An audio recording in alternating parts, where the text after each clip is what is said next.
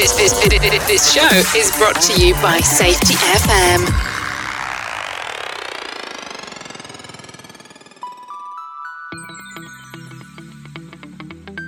What's up, peeps? Welcome back to another reflection episode. We're reflecting this week on last week's conversation with Adam Johns. Let's jump into the intro and we'll get into the podcast. Great start. Dogs are barking already. We haven't even got into the intro.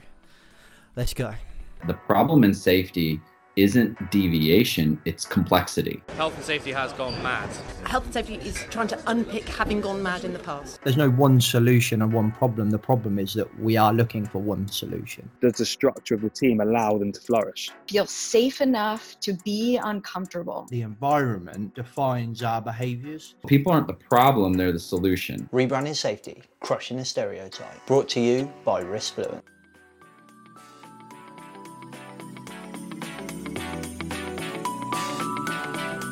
Okay, peeps, welcome back to Rebranding Safety. If you don't already know what it is, we are the YouTube channel and podcast doing exactly what we say on the tin. We're here to change the perception of health and safety, and we are knee deep in a mini-series all about Safety 1 and Safety 2, or as last week's guest would say, it's only Safety 2. So today I'm going to cover my thoughts and my notes on my conversation with Adam Johns. I've literally just finished the edit, so this is fresh off the bat, fresh off the stove, fresh from the oven. What's the saying? There's a saying there. I know there is, but I can't think of it. It has left my brain. Okay. One thing I'd like to note is whilst I was editing this podcast, not this one, the conversation with Adam, I actually texted Adam and was like, dude, why are we so awkward? Like, I was a really bad, like really awkward interviewer in that conversation. So one, I apologise to Adam. Firstly, it must have been horrible. Two, I apologise to all you that you had to listen to that. Now, I will caveat that with there was some technical difficulties. If you watched on YouTube, you'll have saw that literally because we had to cut the video out. I even left the audio in to explain it to you all so you knew what was going on, and also to follow our brand of being authentic and open with you all. So we left that in there. We did not cut that out. But again, you know, I knew Adam for a fair bit before then, but I was a little bit nervous around talking about this Safety 2 stuff. I was still quite fresh. I mean, we recorded this. I'm literally texting Adam now, and we're trying to work out when we recorded. We reckon it was back in April during the first lockdown. So much has changed since then. Why has there been such a massive delay in getting that episode out? Well, primarily because we were building the Safety 2, Safety 1 mini-series that I really wanted to do. And when we first chatted with Adam, it wasn't really on the cards. It was just a chat with Adam. And then I had a couple of interviews pop up, and the idea started to kind of bloomed, so to speak. So yeah, that's why we left it for so long. I knew exactly, once I'd imagined what this Safety 1, Safety 2 mini-series was going to look like, I knew exactly where I wanted to put Adam's conversation, like smack bang in the middle, to get a real good kind of unbiased but very firm Safety 2 view on how to actually do this. And Adam covers very well some fundamental kind of philosophies from Safety 2, the ways that he looks at it, some perceptions and some foundations, but also some tangible things that we can take away. So I'm going to cover some things that I kind of thought was kind of notable as I was listening to it. I think firstly, he has quite, I would say, a unique view. Maybe it's not unique. Maybe it's, some would say, the actual view of what Safety 2 should be. In that I've just alluded to it, in that there is no real Safety 1 and Safety 2. There is only Safety 2. So for those of you that don't really get it yet, there is several conversations around the Safety 1 versus Safety 2, Safety 1 and Safety 2. And there's how I kind of describe it, which is I see Safety 1 as the poor implementation of good safety, and then BBS, behavior-based safety, HOP, human and organizational performance, Safety 2 from Eric, or Safety Differently. All of those things are kind of like bolt-ons or add-ons or updates, which are good things to change your perception, extra tools to put in your kind of management of safety at work. So I kind of see safety 1 as poor implementation when we talk about it in a one versus the other. When we're talking about the safety 1 being the negative, that's how I look at it. There's another way of looking at it, which I also kind of look at. When we're talking about safety 1 being the foundational piece, which is kind of what Adam's talking about, then we're looking at safety 2 being that compliance-based approach, the management systems, the traditional way of looking at safety, the very technical way of looking at safety. Traditionally how we are taught to do safety for our NIBOShes, NCRQs, whatever, doing risk assessments, having management systems, procedures, and safe systems of work and stuff like that. So when we're talking about safety 1 being the foundations of a safety 2 system, then that is what safety 1 is. Those systems, those paper-based systems, etc. When we talk about it in a negative sense, some people say that it's, seeing people as a problem, etc. But I see that as poor implementation of safety. I don't think there was ever any guidance or anything like that that says people are the problem. I think actually the HSC's guidance and the legislation, I think, encourages us to engage with our people.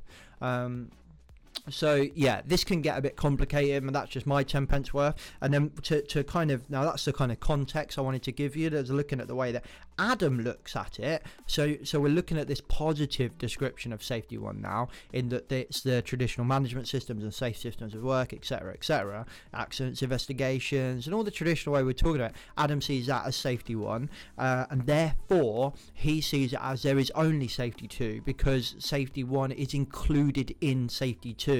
So now it is just a change of perception. So we still keep all of those stuff, but we change the way we talk about it, and we change the way we approach it, which I find quite refreshing in the way that Adam talks about it, in that it's not about throwing the baby out with the bathwater, which obviously you've heard time and time again now throughout this mini-series. So the way that Adam kind of describes it is that safety 1 view people as being hazardous, and safety is about avoiding negatives, so avoiding negative situations, whereas safety 2 being people are crucial to success, and safety is the presence of positives. So safety, and I kind of get where that's coming from. Like, if you think about when you talk about safety, let's say we're watching a horror film, like, safety is the presence of a positive. It's a positive thing, isn't it? We're trying to run away from this crazy axe murderer to get to safety, but yet when we get into work, safety is a very negative thing. We only talk about safety in a negative context, a negative tone, so to speak, in that we look at it like, right, is it safe or unsafe? When we're talking about safety, it's how many accidents and incidents and what went wrong and why didn't we do this and blah blah blah. It's always negative, whereas that's not safety, is it? That's unsafety in a way, for lack of a better phrase. That's being unsafe. So I think what safety 2 is trying to bring to the game is not saying that we never look at the negative things, but we also look at where's the things that are going right. It's a way to say, well, don't just observe looking for negativity, observe looking for what are we doing really well, where are machine operators, or in Adam's case pilots, and in my case machine operators and construction workers, where are they managing the risk already really well? So it's the presence of successful management of the risk. That's the kind of how I've interpreted it. So I think we don't, like I say, we don't throw the baby out with the bathwater. So we don't say we're never looking at negatives. Negativity exists, but as does the positives. There's no good without bad, and so yin and yang and all that stuff. So it's like safety 2 is trying to say to us, well, now we look at this in a different light. We try to find the positives, and then we move on to the blame stuff in a minute. But that's kind of Adam's way of putting it, in that safety 1 being a very negative view at stuff. People are hazardous, so avoiding negatives, and and safety is avoiding negatives. And I think back to when I did my NIBOSH many years ago, and those of you that don't exist or work in the UK, or primarily, I think it exists wider. You can get the international ones. So maybe in Europe, people are aware of it. You know, if you're on Australia or you're listening over in America, thank you very much for tuning in.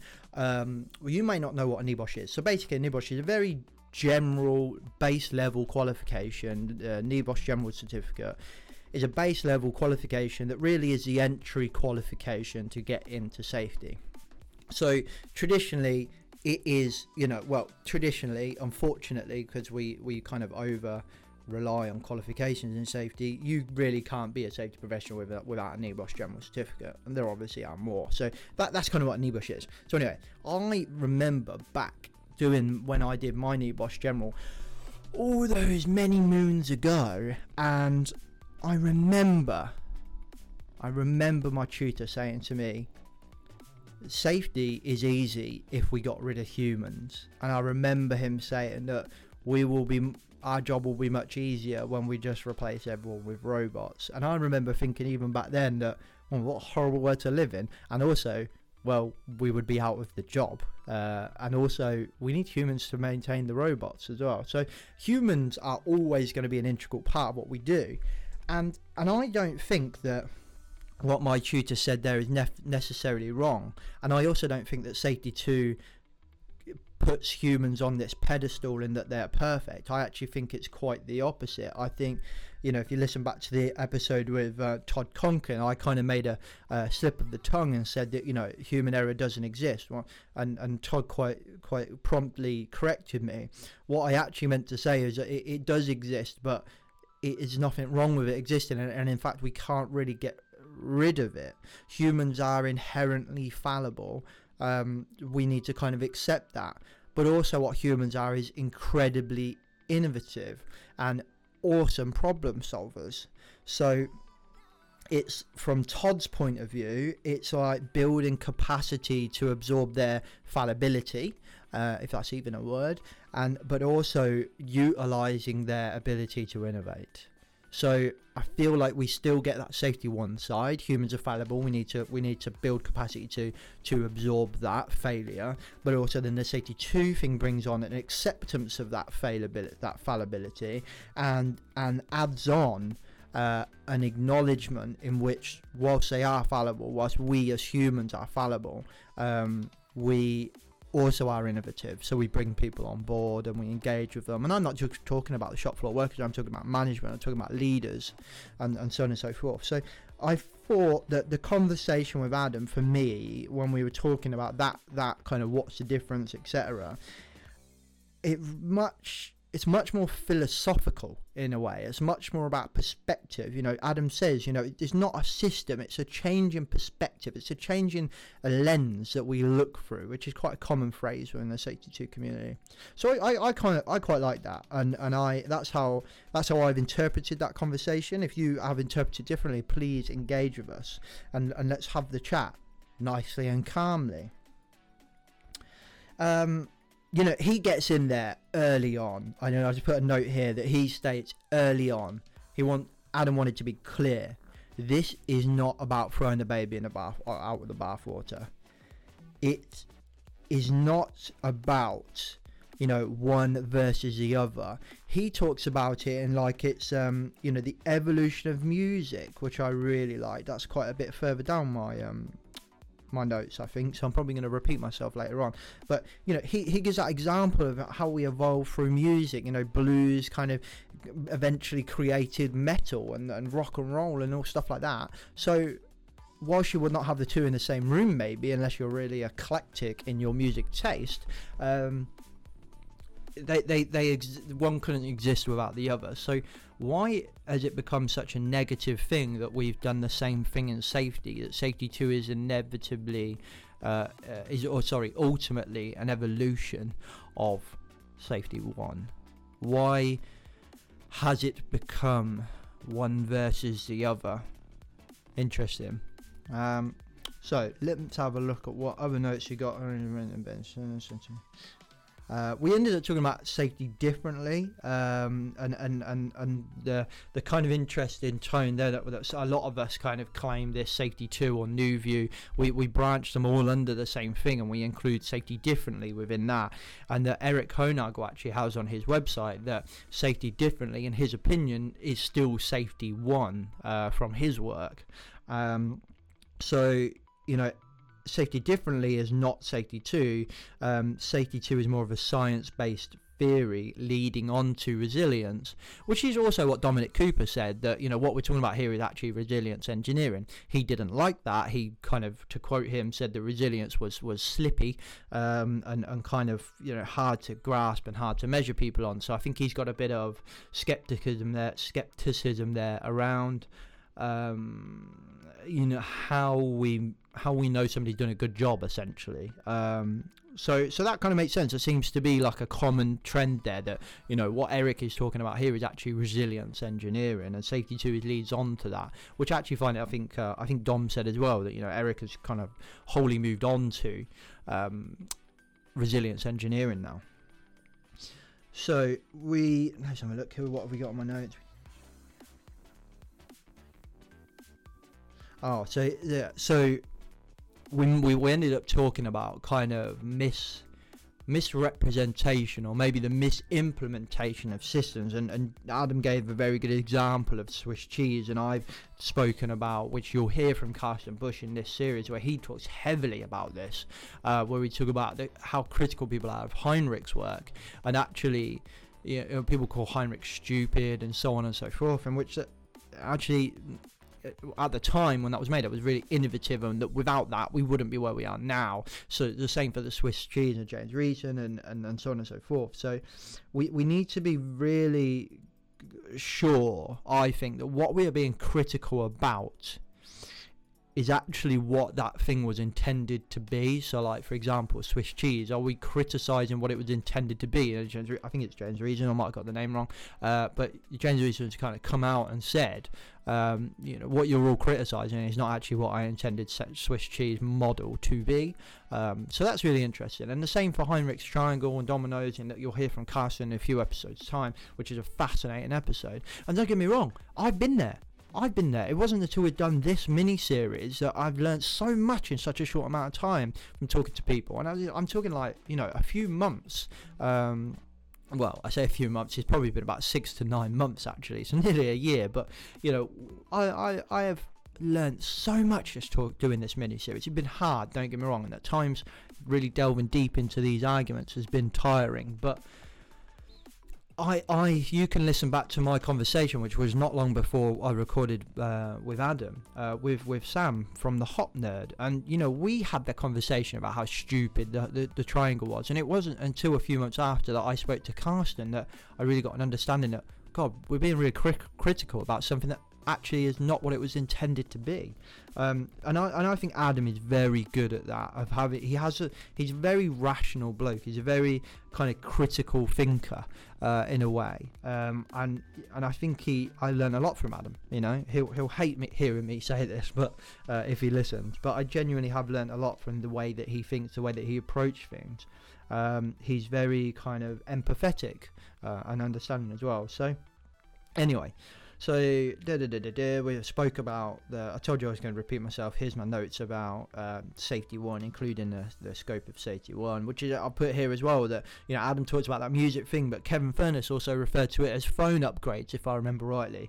So, you know, there's a common theme here, and actually the people that are doing this, not the academics, the people that are doing the are just getting on with it. And they see it as an upgrade. They see it as a next integral step into how we kind of get to a point. And a lot of them talk about reaching a plateau. You know, even Tim Marsh talks about reaching a plateau. I think he says when you're starting to get diminishing returns from your systems, that's the point when you engage with Tim. And Tim is behavioural-based safety.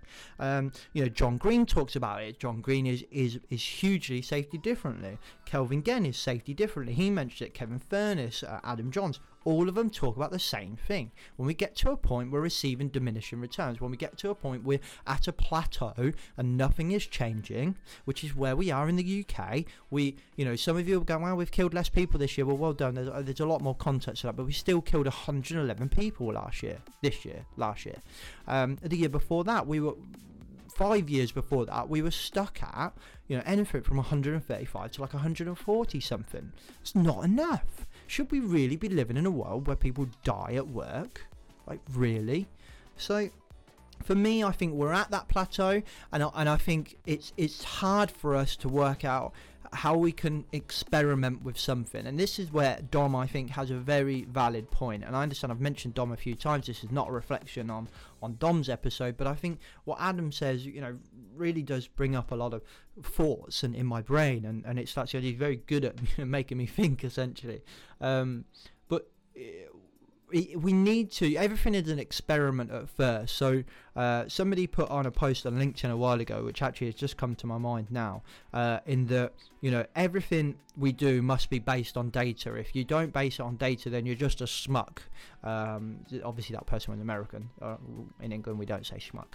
And I was like, that's a very valid point. It would be stupid to do something without data, but there needs to be experimentation before there's data. So we need to do this. So inevitably the argument saying, well, there's no data if this works. Well, we've got to do it first to see if it works, surely. At first people thought the light bulb was stupid. People probably thought the wheel was stupid. People thought that, BlackBerry said that, I said this all the time, but BlackBerry said that, people like the feel of buttons. No, they won't go over to touchscreen. And look at us all now. So inevitably, we're going to be having these debates and these arguments, which is a good thing. It holds us all to account, it keeps us on track, and it makes sure we're all focusing at the same thing. So let's talk about some of the things about the physical approaches to this. One of the main changes that Adam talks about a lot is language, and a lot of people talk about this. It's the changing of our language. The current language is dominated by negativity, as we said earlier, and Adam and I have loved this phrase, which I have stole off of him, and I don't know whether he stole it from someone else. Words create worlds, and that is just like mind blown. That is amazing. Words create worlds. So think about it. If you're using a very restrictive language of like violation and restriction and negative words that kind of depict a picture of stopping work and being restrictive of work, isn't it no surprise then that we struggle to get leaders to engage with us? Is it no surprise that people view risk assessments as a disabler instead of an enabler? It doesn't matter if we talk about this saying risk assessments are an enabler, and yes, we can change our language and we can do it, but our actions also need to follow that. But I think comes first is the way we talk about things, and that's why I think that the language and the words we use are fundamentally the foundations of our actions. So let's think about it this way. When you are doing some work, let's say you have implemented a scheme, come on James, think out loud. You are implementing a scheme around manual handling, right? Let's say you are doing some manual handling training. Let's say you're doing some manual handling training, right? You need everybody to go on this manual handling training. So you send out an email to all staff and you say, everyone needs to go on this mandatory training for manual handling. We need to do it to be compliant. What does that say? What does that communicate out to the staff? That communicates you're doing it because you want to be compliant, right? Which is technically correct, not incorrect. We need to be compliant 100%. We need to tick the boxes 100%. We need to produce evidence that we have done something to provide information, instruction and training, because that's a legal requirement. I do not deny that. Do not deny that. However, does that have to be our driver? Does that have to be the word that we use? What about, hi everyone, you need to go on to this mandatory training please, manual handling, because we want you to be well. We do not want you to have a bad back because we care about you. Hi everyone, we want you to go on this mandatory manual handling training because we care about you. Not because the law tells us. So this is my thing about the word compliance. I don't have an issue with compliance in general, because everybody needs to be compliant, as I just said. I have an issue with the overuse of the word. Let's do this to be compliant. Are we doing this to be compliant? Are we compliant? What, so if the law wasn't there to tell you not to send children up chimneys anymore, would we just go back to doing that? Obviously we wouldn't. So when you use the word compliant, for me, that just communicates that you don't care. So that's why I think that Adam, when he says here that words create worlds, I think it does. The word that you choose communicates a subliminal message that you're not doing this for me, you're doing it for you. And I think that's so important. So let's move on then. So Adam, one of the first things he did as change was change his language. One of the first things he changed was his language and how he approaches stuff. So I keep that in mind. Is a lot of people in the Safety 2 space don't talk about accidents and incidents. They talk about events.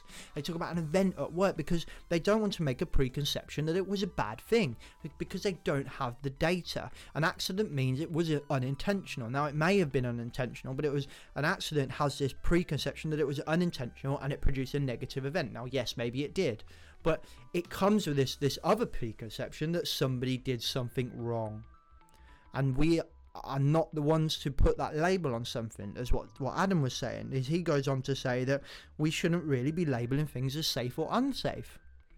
They're things that happened in the workplace, and our job is to work out why it happened and how can we learn. If we put a label on it as that was a safe operation, this is not a safe operation, that inevitably leads to blame. Now, don't get me wrong, as I'm saying this stuff, there is that traditional way of coming back at me to say, well, how do we know we're safe? And I think this is a huge challenge, and I think it depends how mature you are in the system. The more and more you go through it, the more conversations you have with people, the more we question, okay, so we can't say if something's safe or unsafe, but what can we say? That's a genuine question. That's a genuine question I should have asked Adam.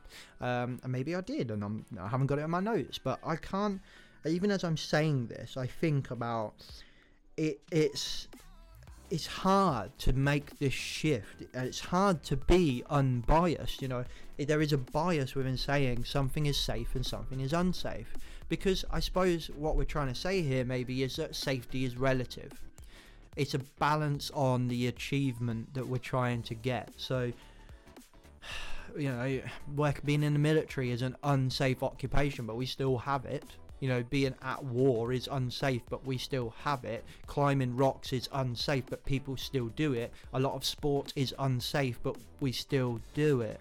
So safety inevitably is relative to what we're doing. So I think what we're trying to say here in this safety community is a Safety 2 community. It's not, I'm not going to say that actually, because there shouldn't be a Safety 1 community and a Safety 2 community. I think what people are trying to say from that Safety 2 perspective is that not that something is unsafe or safe, is that does that help us if we define it as safe or unsafe? Does it help us? Because if it doesn't, then there's no point doing it. It's a waste of time. It's kind of how I look at it anyway. That's how I've interpreted it, and that's how I look at this blame conversation. Is that, does it help us to say that person was wrong?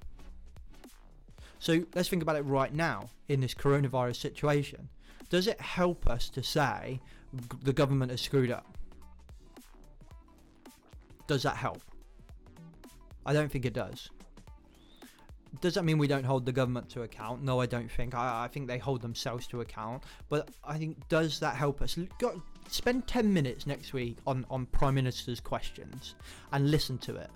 It's all blame, blame, blame. Every statement is, you have not done this, or you did this and that's caused this, and it's negative, negative, negative. Does that actually get us anywhere? Really, does it? Because I genuinely don't think it does. And what I think the Safety 2 approach brings us is that blaming is not necessarily something we should or shouldn't do, but what we should ask ourselves is, does that help us improve? Because if it doesn't, let's just move on and not bother. So I think politics is a very good example of why we need that approach.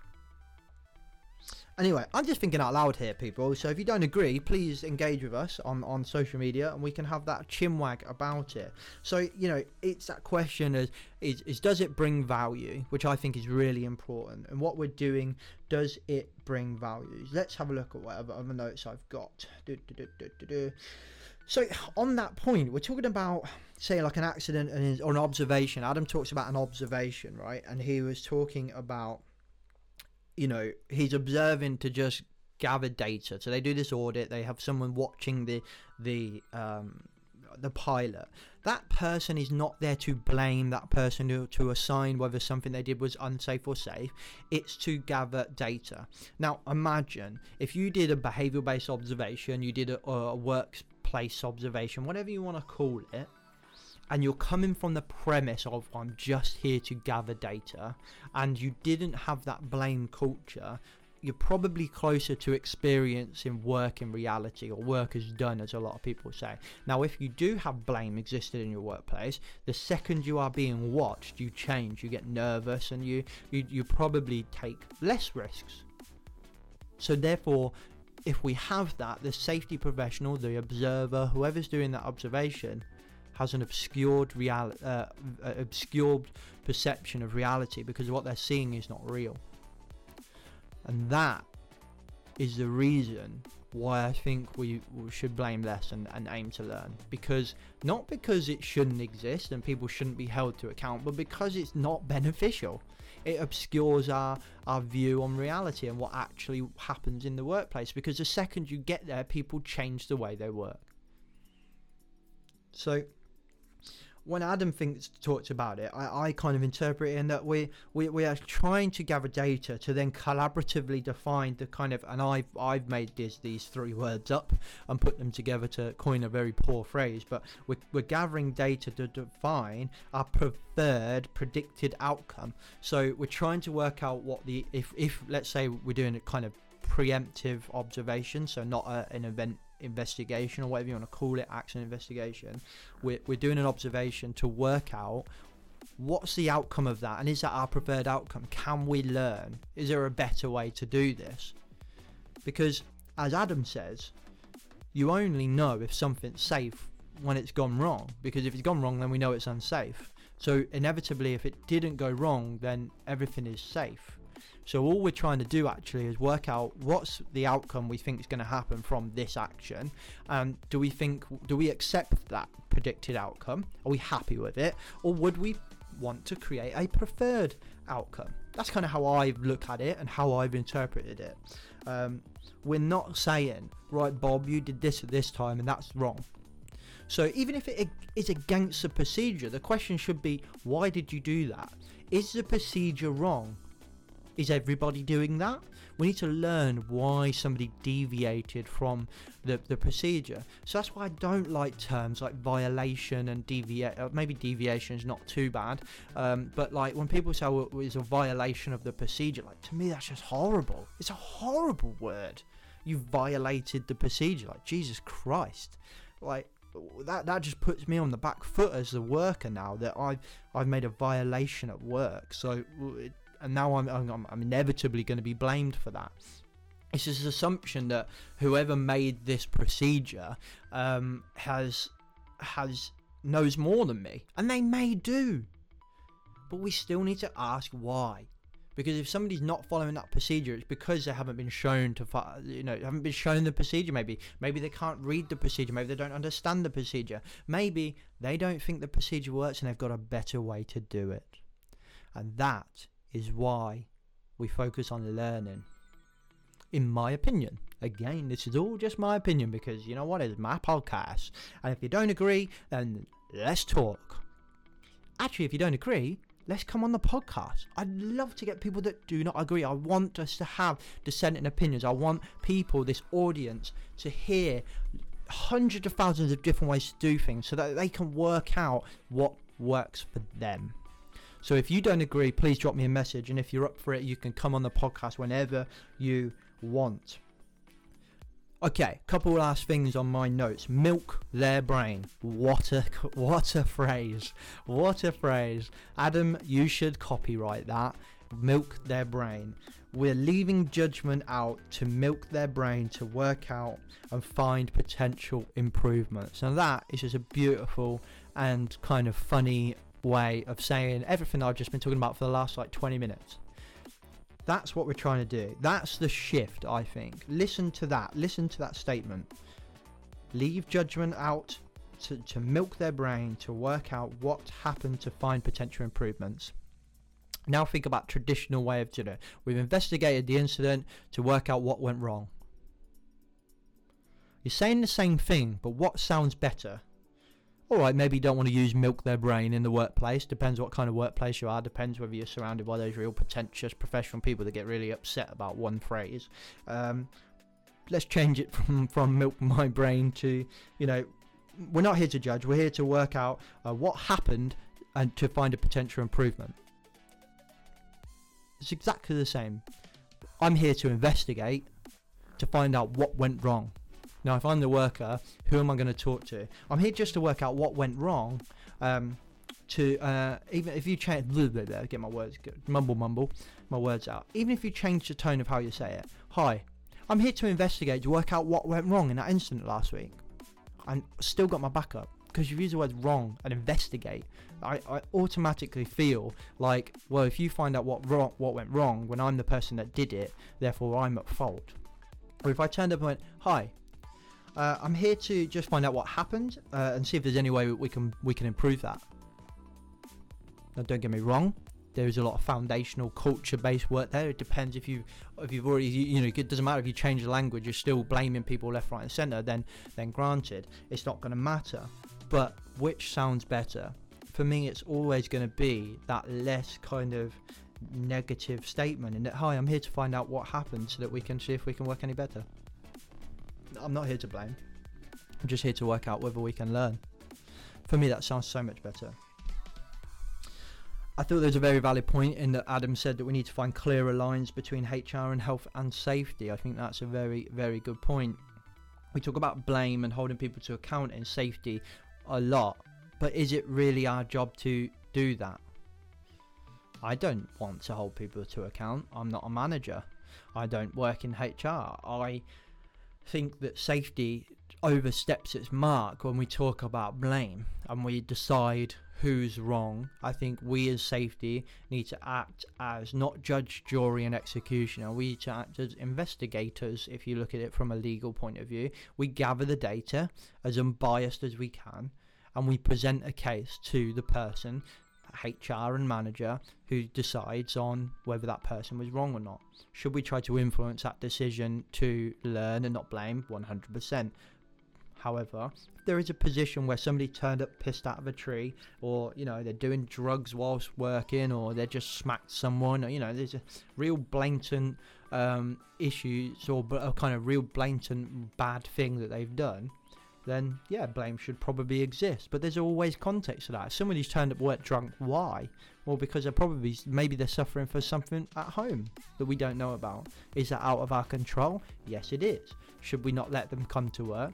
Well, yeah, we shouldn't, because they're drunk. But you blame them, fire them, they're probably just going to make their situation even worse. So there's like a lack of empathy there, and it just doesn't help anyone.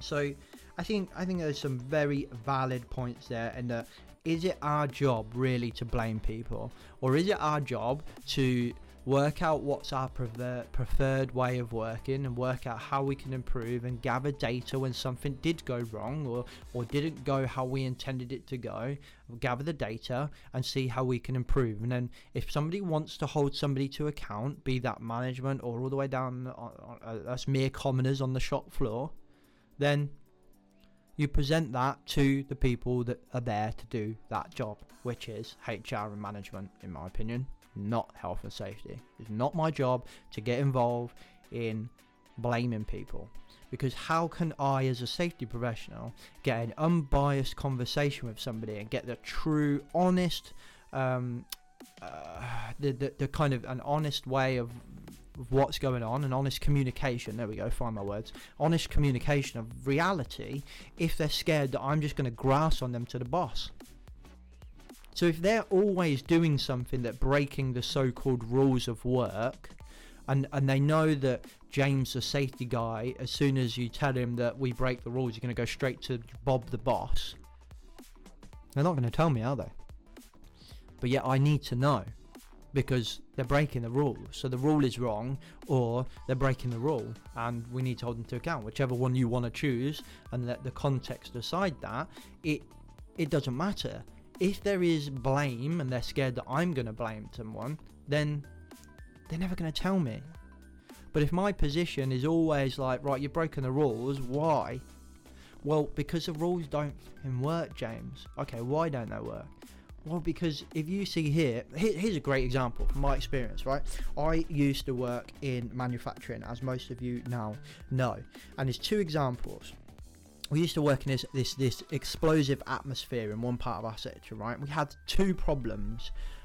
One was specific to the explosive atmosphere environment, in which you couldn't use like your normal tools that I think are made out of steel or whatever, right? You couldn't use your normal steel tool, right? Because it could potentially spark, right? But yet they had steel tools there. So we found on an audit that they had steel tools there. And this was my first ever safety job. So, you know, I was very much that kind of traditional way of looking at things, and would have 100% probably blamed the workers. And I can remember thinking that they were just idiots. So, get to the point. So what you do is you replace those tools with brass tools. Now, for any of you that don't know, brass is really soft. Now, the bolts and nuts and bolts on the machines are not also made out of brass. They're made out of, I think, steel, if I remember rightly, right? Which is really strong. Now, try undoing a tight brass bolt with a tight steel bolt with a brass spanner. A spanner just moves and just doesn't grip onto it, and it just breaks. Basically, it just absorbs. It kind of, you know, it's like trying to undo a screw of a chocolate bar. It just doesn't work. So the tool didn't work. The tool was a problem. How did we approach it back then? Well, these people are just idiots. Do they not know that could spark and blow everybody up? But they couldn't do their job. So whilst the production side was still saying, hurry up, make the machine, why is it taking so long? And we're providing them with tools that don't work, and then we just blame the worker. But it's not the worker's fault. There's like numerous goal conflicts there. So when I look back on it now, it's blatantly obvious to me that the solution that I provided them did not work. And that for me is exactly why I look at Safety One as being not one way of doing it, it's a poor implementation. I should have looked at that and gone, okay, these tools don't work, we need to find out how this is going to work. Engage with engineering, engage with the operators, engage with management. We've got a problem here. Yes, it is a problem, because, you know, the guys cannot do their job. We cannot do what we need to do in line with this audit or this guidance, so something needs to change. There's an improvement here somewhere, but we don't know what it is, so we need to work together. Another example in that same area, but not a specific problem, is that we had a decision from up on high in our corporate office in America, that they're doing this massive drive on cut-proof gloves. They want to reduce cuts to hands, right?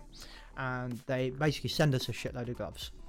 And we start finding these tips of fingers off these cut-proof gloves, which is ironic in itself, that have been cut off, and they were just sitting around. We start to see people wearing these finger tops gloves, gloves without the finger tops. You know what I mean?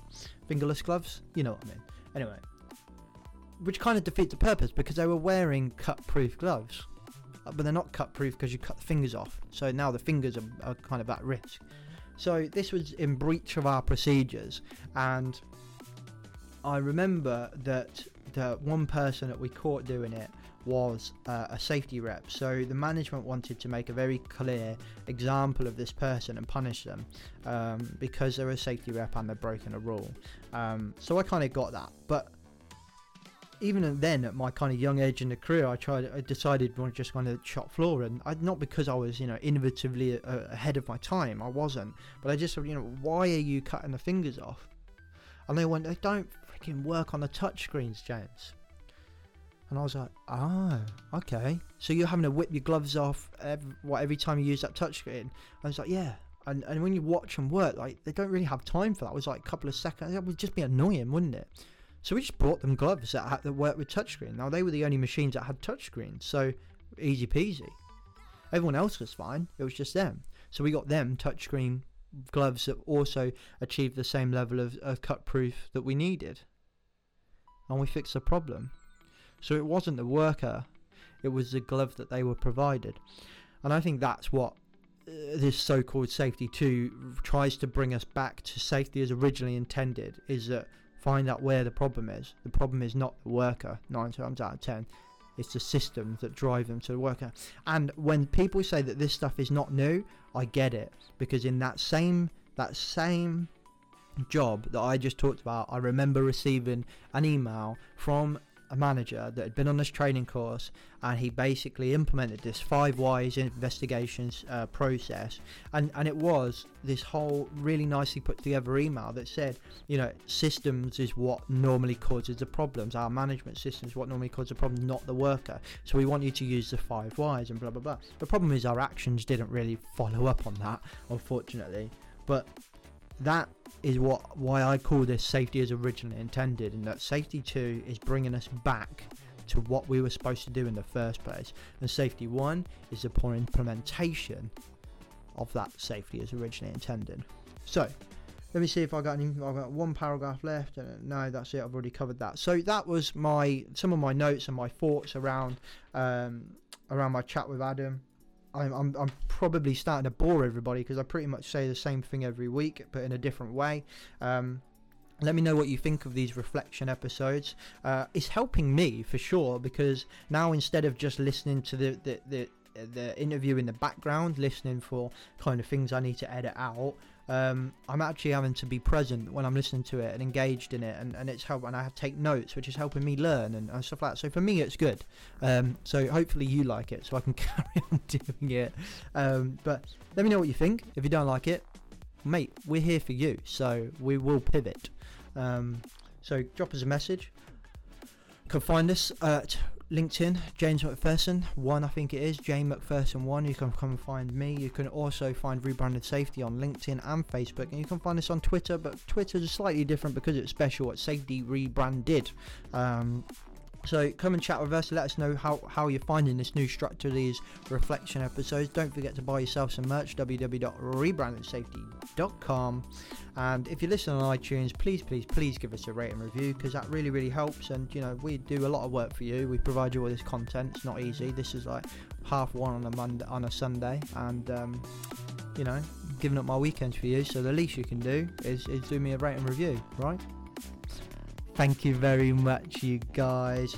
I shall catch you next week when we talk to another person in our Safety 1 and Safety 2 mini-series. Safe.